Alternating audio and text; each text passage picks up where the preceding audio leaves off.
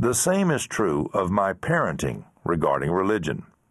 I really do believe I've made the best moral and intellectual choice in setting religion aside. I think the negatives of religious belief outweigh the positives. But I would never want to see someone forced to believe as I do. That includes my children. They deserve an honest chance to work things out for themselves. The process, not a given outcome, is the thing. Which brings us at last to our topic. Parenting Beyond Belief is a book for loving and thoughtful parents who wish to raise their children without religion. Not that this is the only right way to parent. It would be just as silly to imply that one cannot raise good, intelligent, moral, and loving children in a religious home as to imply the opposite. There are scores of books on religious parenting. Now there's one for the rest of us. Religion has much to offer parents: an established community, a predefined set of values, a common lexicon and symbology, rites of passage, a means of engendering wonder, comforting answers to the big questions, and consoling explanations to ease experiences of hardship and loss. But for most secularists, these benefits come at too high a price. Many feel that intellectual integrity is compromised, the word values too often turned on its head, and us versus them mentality too often reinforced. Religious answers are found unconvincing, yet are held unquestionable.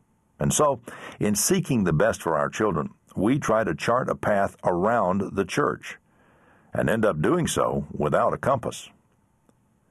Parenting Beyond Belief demonstrates the many ways in which the undeniable benefits of religion can be had without the detriments.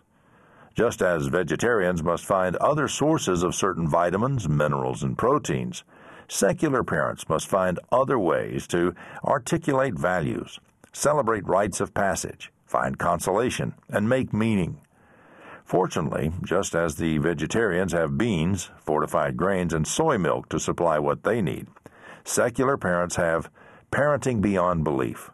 So, welcome then to a parenting book for theological vegetarians. Approach and focus. This is not a comprehensive parenting book. It'll be of little help in addressing diaper rash, aggression, or tattling. It is intended as a resource of opinions, insights, and experiences related to a single issue: raising children without religion, and the many issues that relate directly to it. You may also note a relative lack of prescriptive instruction. Although our contributors include MDs, PhDs, and even 2 reverend doctors, there's little attempt to dictate authoritative answers. Our writers suggest, inform, challenge, and encourage without ever claiming there's only one right way.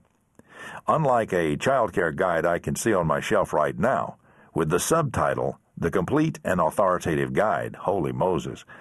And a good thing, too. Secularists are a famously free-thinking bunch.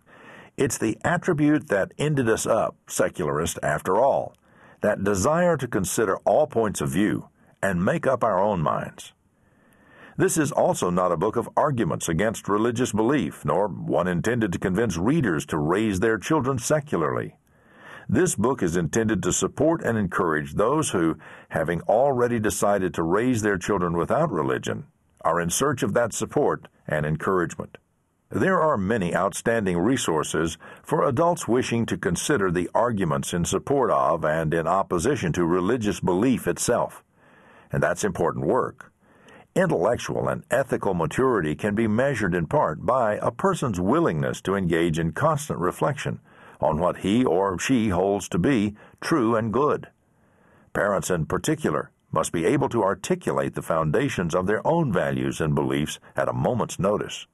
And what better describes the appearance and disappearance of opportunities in parenting than a moment's notice?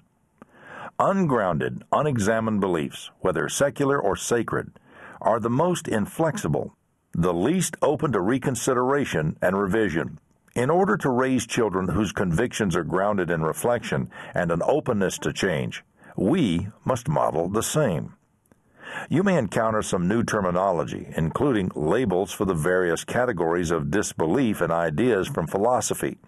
Each such word is defined in a glossary at the end of the book.